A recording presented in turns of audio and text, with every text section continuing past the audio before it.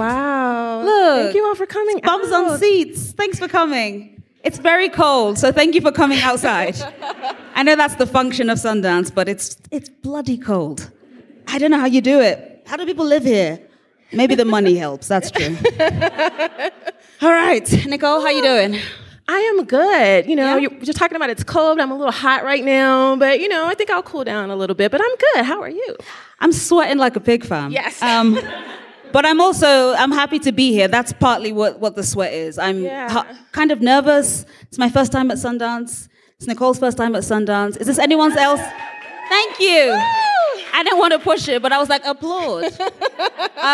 Is anyone else here for the first time? Yes. Oh, good. We're going to be crowd together. No, that's a lie. We're all amazing. Don't worry about it. It's going to be beautiful.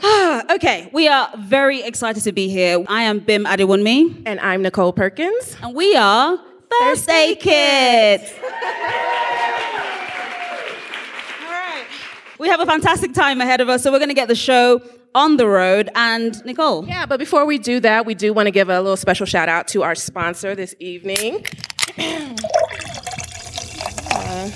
Sound effects.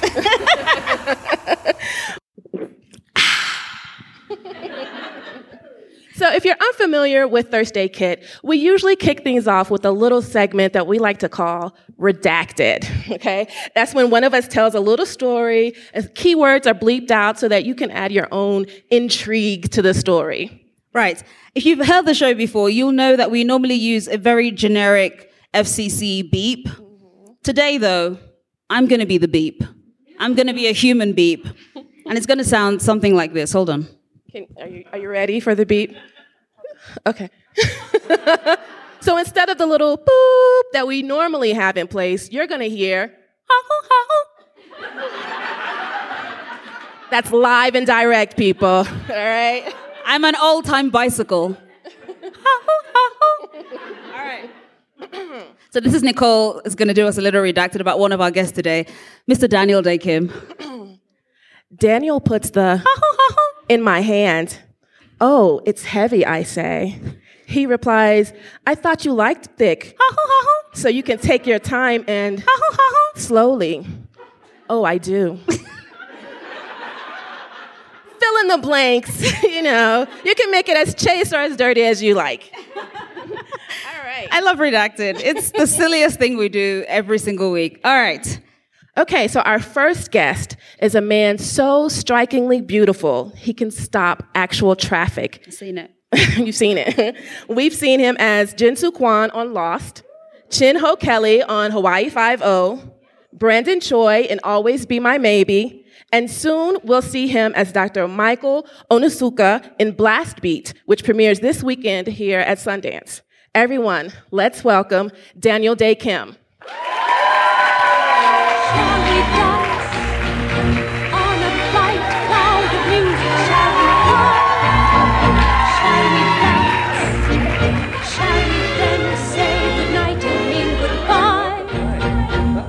Chance when the last little stars leave the sky. That sound effect is impressive. Thank you so much. I really thought that was one of those horns that. No, I went to university to study that. Well done. Well done. Thank you.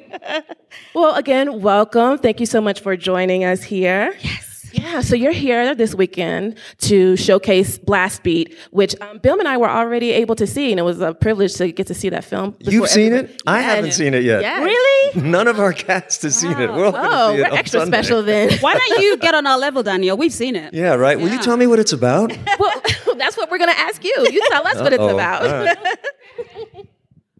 We've seen it. We know it's about two brothers, but can you expand a little bit about what the story is and how it came to you? Sure. The story centers around two brothers and a family that are originally from Colombia. They immigrate to the United States. The two kids are teenagers who love heavy metal, and they enroll in high school. Life seems to be going pretty well, and then they find out that their immigration attorney is a fraud. So they are in the country illegally. So it is a story about family. It's a story about immigrants. It's a story about the issue of immigration. It's a story about love. I play a professor at a local university who befriends one of the teenagers who happens to be a heavy metal loving science prodigy who wants to become a NASA scientist. So it plays on a lot of preconceived notions we have about immigrants, and not only that, but people who love heavy metal. Because you see these dudes and they have like really long hair, and you think there's no way that these are brainiacs, the brainiacs that they are. But they're stellar students, and I play someone who happily gets to help one of them. Yeah, and so obviously you're acting in the film, but you also serve as executive producer. What was it about Blast Beat that made you feel like you had to be a part of this project? I'm an immigrant. I was born in Korea, and I came over to the States when I was young, and I remember, what it was like to try and assimilate and become American, and I'm very proud of being American. But this story was specifically about Colombians, in this case, but it's a universal story. Anyone who has the experience of feeling like an outsider or like they don't belong and are trying to make a home for themselves, thousands of miles away from everything that they know. So I could relate to that, and I really loved the fact that it's a very personal story. The writer and director was working on it for many, many years. It started as a short film. So the passion for this story to get made was really impressive. And I've been around a minute, so I've done jobs for different reasons. But one of the reasons that I've stayed in this business is to be able to choose the kinds of jobs that I want to do, and I want to be proud of the work that I do. And this job, I'm definitely proud of. Yeah, it's a beautiful film. You should be proud of it. Now, I don't know if you noticed, but your walk-on music was Shall We Dance from The King and I. I didn't notice, but thanks for pointing that out. Happy to. So you starred in The King and I at the Lincoln Center Theatre back in 2016, and that was your Broadway debut. And we actually have a clip from the show. Oh my, okay.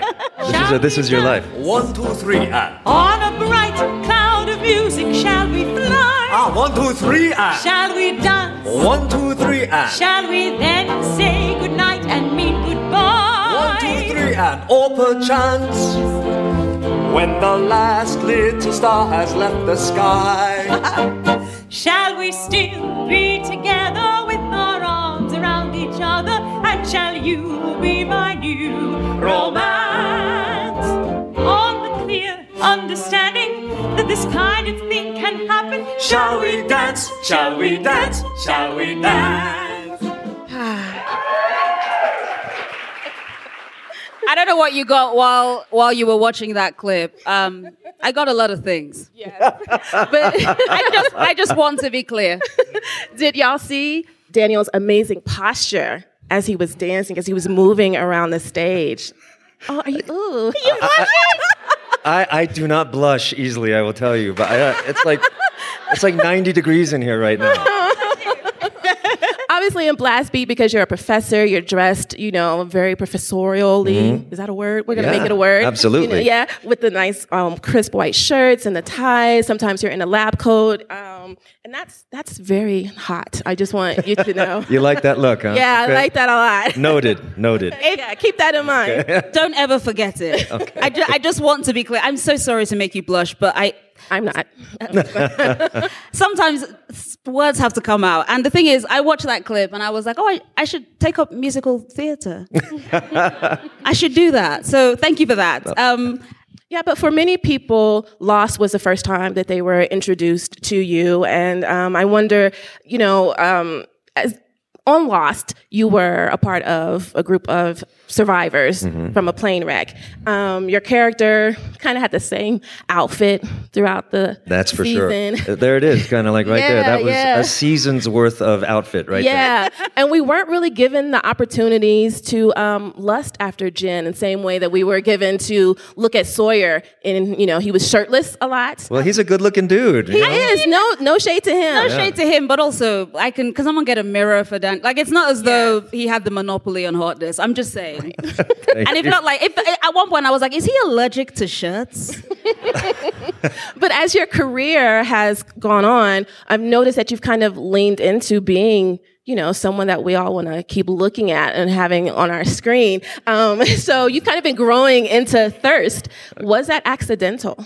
Accidental thirst. I will tell you that it's not on purpose.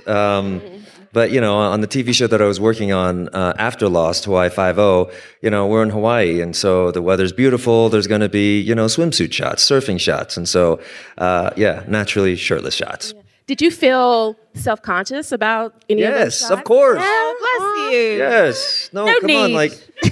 on. 10 million people watching you without a shirt on, and Can I just say that was the most subtle flex? 10 million people. No. Just 10 million, a casual 10 million watching me without my shirt. It's a hardship. I get it. Yeah. Right. Well, anyway.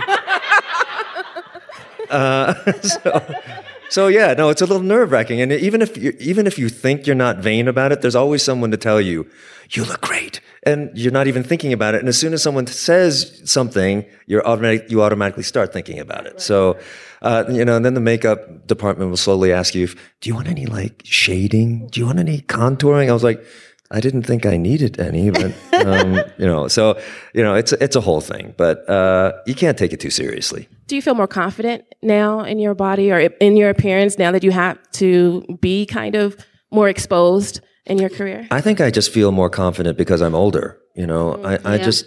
A ripple of recognition. Yeah. Yep. Shout out to all the older people in the crowd.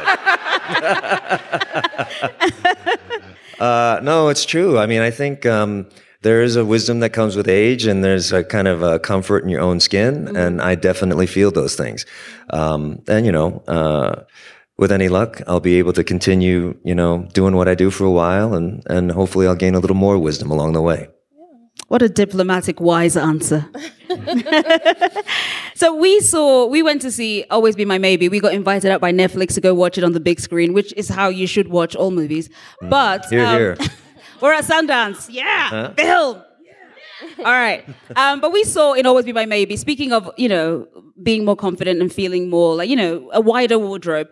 And they put you in a bunch of suits in Always Be My Maybe. You're on the red carpet. Even when you're at home, you're kind of put together. And one of my favorite looks in the whole movie is when they put you in that buff-colored Adidas tracksuit. Does anyone remember that tracksuit?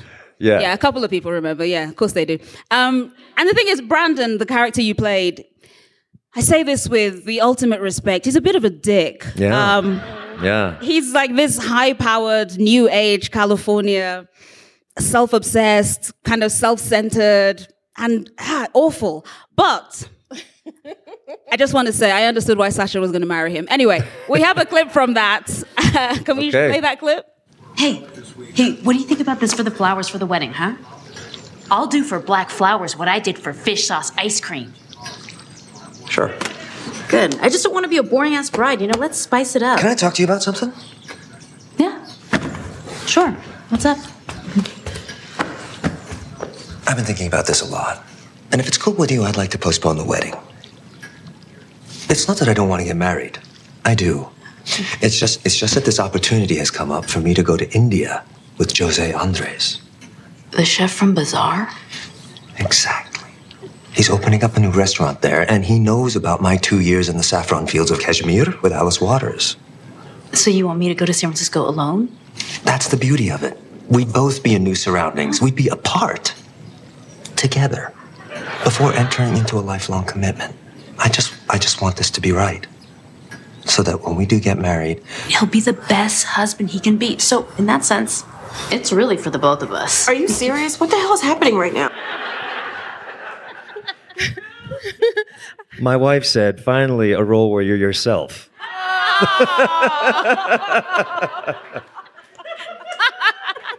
I love it.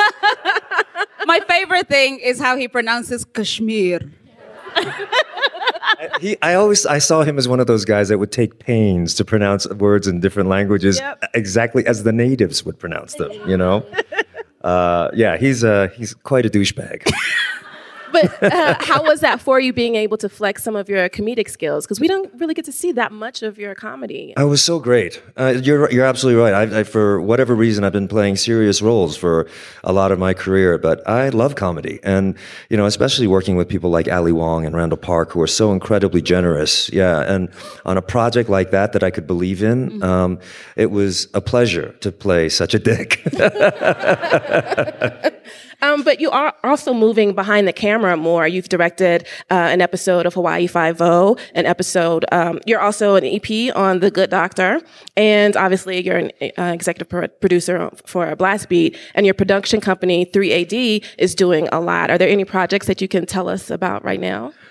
Well, yeah. I mean, we've been around for a number of years, and we have a couple of projects that we just sold last week. So, thank you. Sundance exclusive. That's right. I don't want to say too much about them at the moment, but they're very much in the vein of The Good Doctor, where we're, there's this theory that there are only 7 stories in the world. But, I think that what my company is trying to do is to tell them from a different perspective, and one we haven't heard from before. The Good Doctor centers around a young surgeon who is living with autism, and the central question is, can someone with autism be an effective surgeon and a good friend? And in this season, we're exploring his dating life. So the projects that we're working on also kind of reflect a lot of the similar themes. Excellent. We look forward to seeing them. Thanks.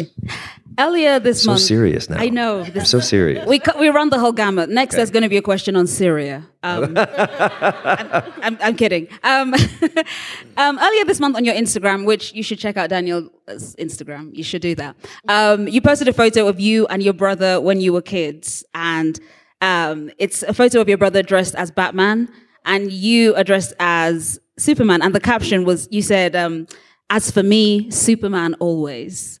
And it just reminded me, first of all, of Steve Carell saying, I am Beyonce always from The Office. Why not? But is Clark Kent / Superman the superhero that you would want to be? Or, here's a suggestion, is out there. Are you interested even a little bit in playing, for example, Amadeus Cho, a.k.a. Hulk? Ooh. Oh, you know your comic books. I was needlessly a comic book nerd for too long. Wow. Yeah, I know. Luckily, I discovered the internet, so I widened my gaze. I loved Superman. I haven't told anyone else. Ooh, more exclusive. You guys will be the first. My dad is a doctor. He's a retired doctor, and I have bumps and bruises throughout my life because I was a pretty active kid. The first time he ever had to do surgery on me was when I got up on a windowsill in our apartment, and I jumped off, and as I jumped off, I yelled, "Superman!" and literally fell flat on my face on the hardwood floor, gashed open my chin.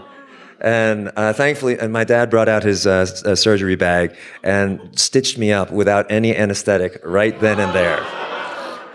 And I still have the scar. Oh, bless.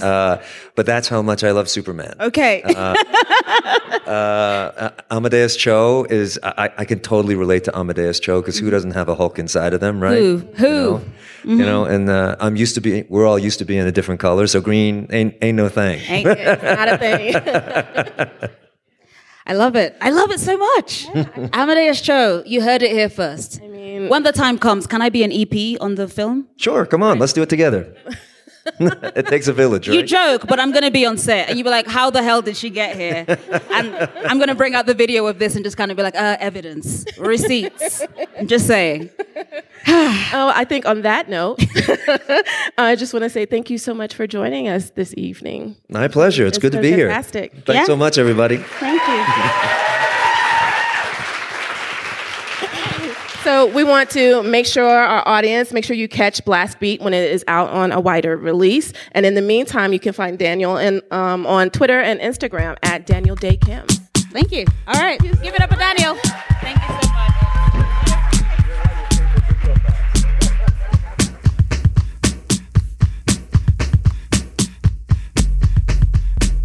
All right, before we bring on our next guest, we have another word from our sponsors, Dropbox.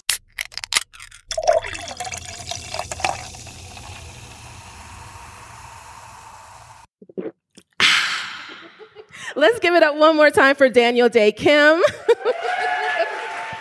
And once again for our sponsor, Dropbox. All right, it is time to bring out our second guest, and we are really spoiling you with a smorgasbord of thirsty guest goodness. You may know our second guest from his leading man looks as showcased on HBO's Insecure, but he's also been in all your faves, The Vampire Diaries, How to Get Away with Murder, The Flash, the list goes on and on.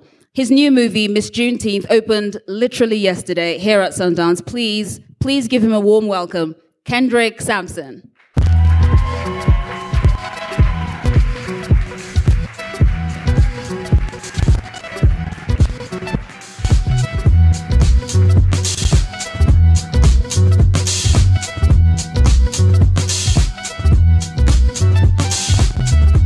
Everybody gives such good hugs. I love it. But I did it wrong. Wow. So Bambi Salcedo, she's like a really dope trans Latina activist, and she, the Trans Latina Coalition, she runs that, and she always says you have to hug heart to heart. Which is so interesting because here we drive on the right side of the road. We do everything with like being right-handed is celebrated and all this stuff, but we always go to the left when we hug. It's such an interesting thing. I've been thinking about. Yeah, you automatically go to the left. It seems so trivial, but I'm trying to break it. Okay, well, challenge accepted. We too will hug heart to heart from now on. Heart to heart. It's heart to heart. Well, how are you doing besides, trying to get into the habit of hugging heart to heart? How are you today? I'm crazy. Listen, I'm tired. I am tired. 2020, just thinking about 2020 is tiring. But I'm also like going straight from here, hitting the campaign trail, going to Iowa. After that, I'm going to New York, and then I'm going to London, and I'm going to Vancouver, then I'm going to New Orleans. So you are booked and busy. I'm tired.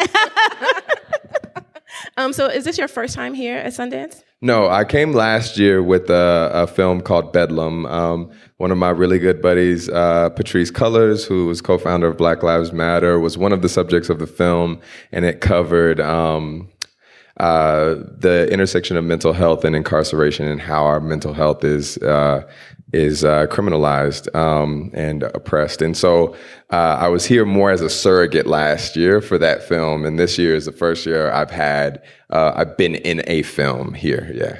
Right. Yes, and that film is Miss Juneteenth, and we've heard really good things about it already. Can you tell us a little bit about it, please? It follows Turquoise, who is a former Miss Juneteenth, and if you don't know what Juneteenth is, it's the celebration June 19th of when the last slaves were informed that they were free, like 2-3 years after the Emancipation Proclamation. The last slaves were in Galveston, which is right outside of where I grew up in Houston. And so it is our answer to be completely frank. I grew up thinking, Independence Day was bullshit, right? I was like, what is this? It's not our freedom. So Juneteenth? So it's a big, big deal culturally in Texas, as well as pageants, which is a whole nother thing. And in Texas, Miss Juneteenth is one of those pageants, and it follows Turquoise, who was a former Miss Juneteenth and has, been through life and is not up to the expectations that she thought she was gonna live up to, or her parent or her mom or society in general. And it explores her imperfections and her struggle to raise her daughter, her relationship with her husband, and just navigating through life, which we don't get to see a lot of Black people just being nuanced characters. They're either super perfect, like a hidden figure, or they're the first to do something to finally earn their right to have their story told, or they're like super demonized and criminalized and evil. And so we don't get a lot of those beautiful nuanced portrayals. So Nicole Beharie does an amazing job, and Alexis, it was literally her first audition. Oh, wow. And she booked it, and she came in like the day that she found out, and she was like, are you an actor? Are you on Insecure? That's her right there. Yeah, like literally, she didn't like that. She didn't have time to process anything, and she jumped right in the next day. She had her fittings. We all sat down, got to know each other, bonded really quickly, and then the next day she started shooting. So it's pretty. She factor that in when you see it. She's incredible. Can you tell us about your character specifically? Ronnie is her father, and he is like a lot of the guys I know and that I grew up with. And when I read it, a lot of things, to be frank, editing happens and the films is, if y'all are filmmakers, y'all already know what the hell I'm about to say. Certain things don't end up in the film, and there were some beautiful things when I read it. Ronnie was like people that I know, and like people in my family that I grew up with. A beautiful, nuanced portrayal of this country hood dude who we all know, well, we all know something, and I fell in love with him. I was just like, this guy's story needs to be told. That guy that has a daughter that he's trying really hard, but he keeps messing up, but he gets right back up and he tries to find his hustle mentality. He's got to make this money and he's got to do right by his daughter and this girl, and his wife, he's just, again, a nuanced portrayal of young black men with all of the other things that black people have to deal with, white supremacy and patriarchy and capitalism and all that kind of stuff, and navigating through that and trying to find how to best service with his past and everything, service his daughter and his relationship, and really trying to win back, his wife. Yeah. Wow. Give it up for Miss Juneteenth synopsis. Yeah. So I'm going to take that deeply felt, incredibly well delivered, just thoughtful answer, and I'm going to make it, I'm going to trivialize just a little bit of it. Because you mentioned the subject matter, Miss Juneteenth is about a pageant, and we know Texas, we know pageants. I have a question, and we like to throw this question out to some of our guests when they come out. So I'll take a deep breath and just ask the question. Kendrick, when did you first know that you were pretty? That's a really good question. I don't know. I grew up like super, super, super skinny, and only older people would call me cute, and I hated cute. Cute was like belittling. I was like, I'm an adult. I was like I would say sometimes I would be like, no, I'm handsome. But everybody else my age would make fun of me, and even a little bit older. I had big old glasses since I was maybe 6. I had big ears. I had a big old head and big teeth, and it was disproportionate to the rest of my body. Thank God. It was the same size head on a little kid. And so I did not grow up thinking, man, I look good. Didn't happen. But, as I got older, and to be honest, when I started when I would get the girl that I wanted, I was like, oh, maybe I got something. Because my first girlfriend in high school, I had to go to the teacher and be like, you think she'll tutor me? Because I was doing really bad in algebra, and she did. She was like, yeah, I'll do that. And then I wasn't ever confident enough to like ask her out or anything. We just had conversations until we were like, I think we're like boyfriend and girlfriend. And we explored that as high schoolers do.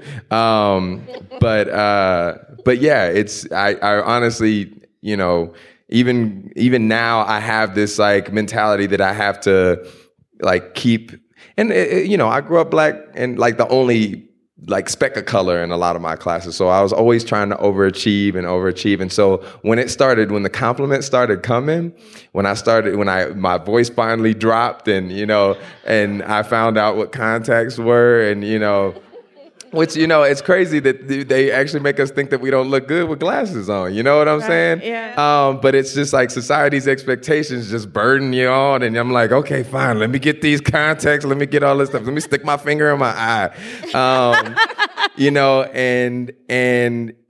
It wasn't till, I started navigating in high school, more so high school, maybe after high school, people's attraction to me. Outside of, because I was also thinking it was belittling, because a lot of time it would come in when I said I wanted to act, and people would be like, well, you should model. And I'd be like, first of all, I just said I wanted to be an actor. Second of all, you trying to say I shouldn't act? I would do a whole monologue that I worked so hard on. I'm not good at memorizing anything. I still am not good. You think actors, let me tell you.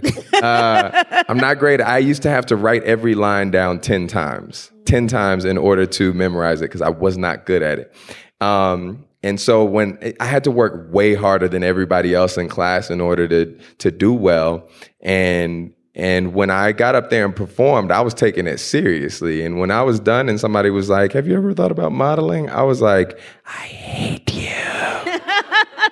So I'm still navigating that, but every time I'm like, I appreciate it. Even to this day, my buddy's like, please don't. When people compliment me, I'm like, shit. What do I say? And my buddy's like, you got to get out of that. You got to get out of that. Just embrace it. Like, say thank you. This is just not how adults act. I'm like, what? Well, that's you hungry? So do you think that being or looking the way that you look, I don't want to keep calling you pretty, but you pretty. Thank you. Do you think that has hindered your career in any way, that people are just like, oh, he's too good looking for this particular kind of role? Yeah, for sure. I mean, like, obviously I'm considered for certain roles that other people wouldn't be because of how I look. But at the same time, when I go in there, a lot of the time, not only because of the way I look, but also because I'm, multi-ethnic, and when they want somebody to be black, they want somebody to be black, and even, I'll be honest, even in this role, Channing wasn't sure that I could pull this off. She did, but most people don't know what my family looks like. Most people don't know who my family is and my experiences with my family. And if I'm not good at anything else, I'm pretty good at impressions. And so she just didn't think, because based on of what I'd done before and my looks, and she was just like, you can't be gritty enough. And I had to convince her, and that took a lot. So there were a lot of, I have not booked a role that, and 100% true, I have not booked a role that was written for me. Oh, wow. Like the description was, this what you see right now. And my first role on Greek was written for a skinny white redhead dude. Actually, the only one I will say, I did one episode of CSI where I was supposed to be mini Gary Dourdan, and that one was, I was like, I hope I got this one. But Shaka the other Zulu ones, time. yeah, but over and over again, I played a British character on Showtime, and I had to really convince them. The same thing with How to Get Away, and like there were haven't ever been written in my description. So it's finding a place for someone who looks like me, because they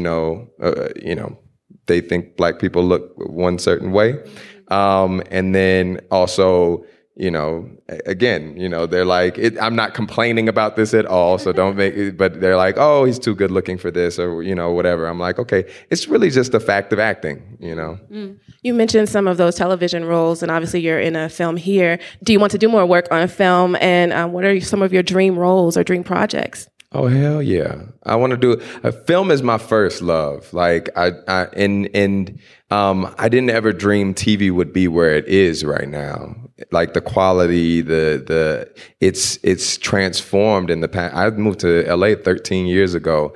And when I moved to LA, I mean, a lot of things were different. It sounds like so much further away than it was, but we were still using black and white headshots. Like Hollywood was pretty far behind, And TV was not thought of like it is now. Now it's much of it is on par with film, like independent film or even higher quality than some of the films, right? Super like huge special effects like Game of Thrones and such.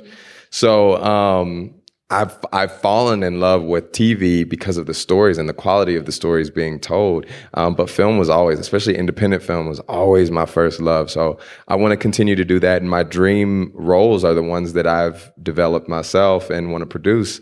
I'm working on producing and I want to just nuanced Black characters, like not innocent. I'm tired of us we have to be so innocent or perfect, not evil, or nuanced Black roles.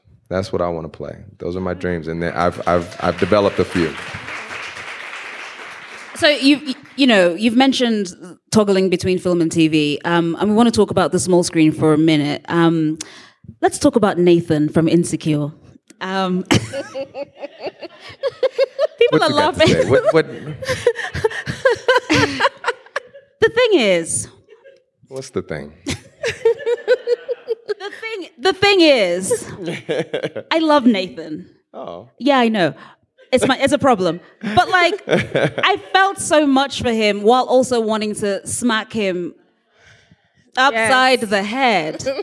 And that's good. Like it's very good. That's a testament to the writing, right? Absolutely. Yeah, absolutely. But I remember just thinking to myself, like, if I see him in the street, it's on sight. Like, he's so... I was annoyed. However, there is one perfect thing that Nathan did with Issa. It was the day-long romantic LA date. I don't know how many of you have seen Before Sunset, Before Sunrise. I grew up loving those films, and all the while I was thinking, where are Black people in this kind of life? And then Stella Meggy, director of that episode, plus you, plus Issa, you made my first Black Before Sunrise. So first of all, thank you. Oh, wow. I just read the lines, hit my mark. You did more than that, but I like the that. modesty. Have you ever actually been yourself on a day-long LA or any other city like date, or is that just for the movies? That's for the movies. No, no, Jesus, no. I have not. No, I don't. I've had fun adventures. But to be completely honest, and this is very controversial to a lot of people, but I don't date. I just don't have time. What? And I don't, and more so, I don't want to put that energy towards that and going through trial and error and everything while I'm trying to work to liberate people. I'm like, I don't have the time to take the responsibility to commit to someone right now, or I'm not going to give that time. Right now, I'm trying to build an organization called Build Power. I'm on this campaign trail for 2020. I'm building up my career and I'm good. Okay. But I have had really dope adventures that were similar to Issa and Nathan running around. And here's what's really funny. Before you go there. Here's what's really funny. I gotta follow up. I didn't have to work too hard to relate, and that was the first time even though, like I said, I had to convince them that I was right for the role. That role seemed like it was written for me. They didn't have me in mind. They had a completely different look in mind, really, from what I understand. But I got in there and I was like, I've had these conversations. I've done this. When I came to LA, I moved to South LA and I met, actually that was probably the last, I met a girl who was showing me, LA and I had very similar experiences where I was just like, oh, this is dope. But Texas has better barbecue. Y'all don't know what barbecue is. It's that kind of thing where I was like, I really had these conversations. I was like, what is the Valley? That kind of thing. Leimert Park, what is this entire Black area? We have McGregor and I'm trying to think of wealthy Black areas. It's not like the expansive Ladera Heights to Baldwin Hills to Leimert to, I was just like, this is incredible. But at the same time making fun of it because I'm like, this ain't in Houston. When you go to the hood in Houston, you turn a street and you're like, I need to get the fuck up out of here. In LA, you're like, these streets are clean. These are nice. Oh, y'all got palm trees? Who takes care of these palm trees?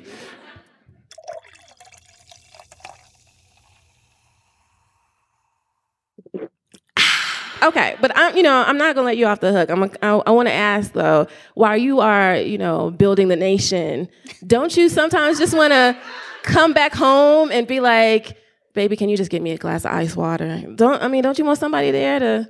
Yeah, but I also have to take the responsibility to be like, you need some ice water? Right. You know what I'm saying? I have to take that responsibility to be like, hey, what do you need and how can I provide it? And right now, I ain't got that. You know what? That's fair that you already know. Exactly. And you're not trying to lead anybody on. But going back to that day-long date. And you got to go through trial and error till you find that person. This is true. Which is even worse. Yeah, dating sucks. And I've got to be that trial and error for somebody else, which is hard too. Yeah. Yeah. Now we're all depressed about the apps. But to go back to that day-long date between Nathan and Issa, the whole situation between them kind of went sideways. He actually ghosted and ruined the whole vibe that they had going on. And then he resurfaced and Issa was able to confront him about that. And we've got a little clip. Look, I didn't mean to take off like that. You didn't deserve it. Because I went back to Houston for a bit. I was just dealing with a lot of shit. And, I don't know how to explain it, but sometimes I get really down and kind of negative, and I just can't talk to people sometimes. And I didn't want to put you through that.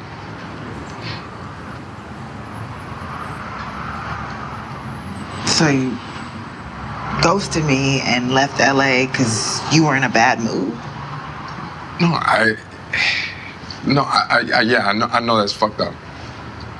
It's, I just wasn't thinking straight. Oh, Nathan. First of all, Issa was wrong. It's more than a bad mood. Right, it was more than a bad mood, so she was a little shady. Y'all got any more clips? Because that gives me anxiety. No. Okay. No. Ooh, shit. Sorry. No. We're gonna bring it up a little bit for you. Yeah. So, based on that whole arc in the show, we've devised a little game that you can play with us here today. It's a variation of, and I apologize for the people who don't like this word, it's a variation on the game that we know commonly as Fuck, Marry, Kill. But instead of that, it's going to be... Okay, so we're going to ask who, based on the options that we're going to provide, we're going to ask you, who would you like to eat tacos and kiss on the mouth with? Who would you like to go on a day-long date with? And who would you ghost? Okay. So we've got some cards here. Yeah, so you can select. Yeah. Okay. Okay. Well, before y'all do that, before so I don't bring down the mood after this, I agree with y'all. I think Issa was wrong on that regard of him just being in a bad mood because he was obviously trying to communicate something that, he was dealing with mentally and not. Yep. And, he might not know what that is or whatever. But at the same time, she does have to protect herself, and it's something that she doesn't understand either. Right. And that is something that we don't get to talk about in the Black community or in oppressed communities, really, in indigenous communities and Latinx communities. You don't get to express those things very much and understand them and work through them and learn how to do that and assess in those situations okay, well, let me handle this delicately, but also stand my ground. How do you do that? She was hurt, and she was coming from a place of hurt. Right. But what I will say is there were lots of really wonderful conversations after the fact. This episode with people kind of having really good conversations. So at least there was an upside to it. I did appreciate just having it out there, though. Yeah. Yes. Okay. So kissing tacos on the mouth. Yeah. ghosting, and go on a day-long date. Yeah, an all-day date. And an all-date day. Yeah. Okay. So we're going to do a little throwback with the first category that we're calling the apple cider vinegar aunties, okay? You know them when you see them. So I just want to be clear, we're talking about the characters and not the actors who are portraying them, okay? So first we have Freddie Brooks from A Different World. Uh-huh. Then we have Sinclair James from Living Single and Lynn Searcy from Girlfriends. Come on, Lynn. Who are you kissing on the mouth and eating tacos with? Who am I kissing on the mouth and eating tacos with? I would say...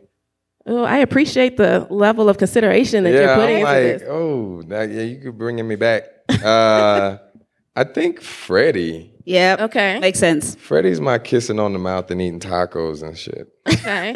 All-day date. All-day date. AKA marry in this scenario.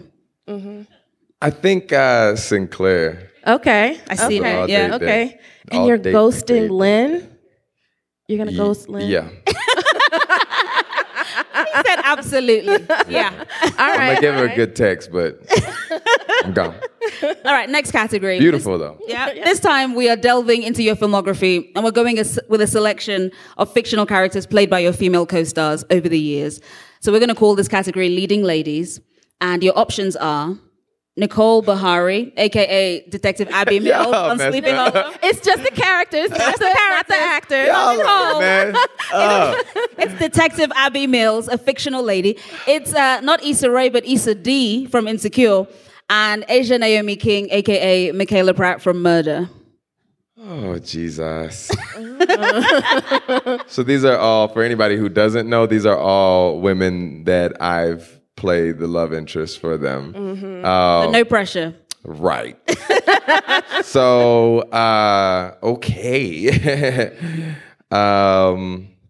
So kissing on the mouth and eating tacos. I would say all day date would be Issa. Issa is fun as hell. Okay. In general, she's just a dope person. Okay. Tacos and kissing on the mouth.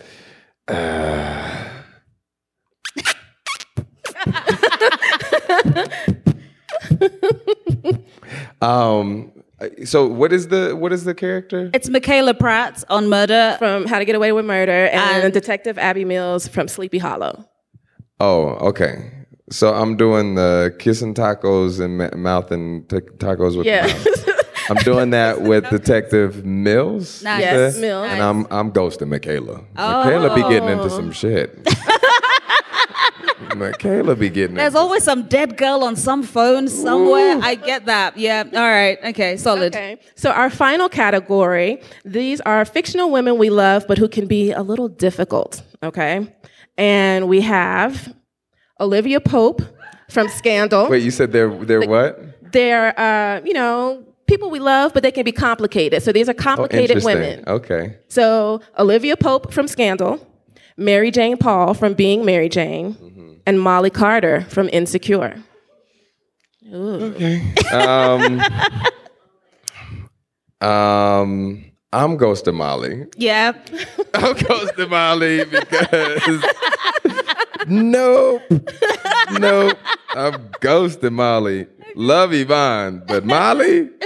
Nah, homie. I am doing an all-day date with Mary Jane Paul. All right. And then Olivia Pope. We eating tacos and we kissing on the mouth. Okay. Very assertive with Olivia that Pope. one. He said Fitz who? I don't know if Fitz. Olivia Pope, And then you can move on because, she going to be getting you into some shit too. That's true. That's true. Eat the tacos and leave. Get out of there before you become a scandal.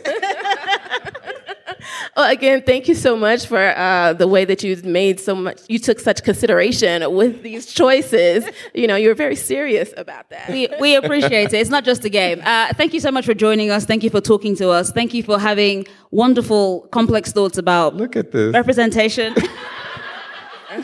Oh, man. That's an old picture. Right. We like it. It's a good photo. Yeah. Miss Juneteenth is your next project, and you all can support that when it comes out on wider release. In the meantime, you can follow Kendrick on Twitter at Kendrick38 and also on Instagram. Please give it up for Kendrick Sampson.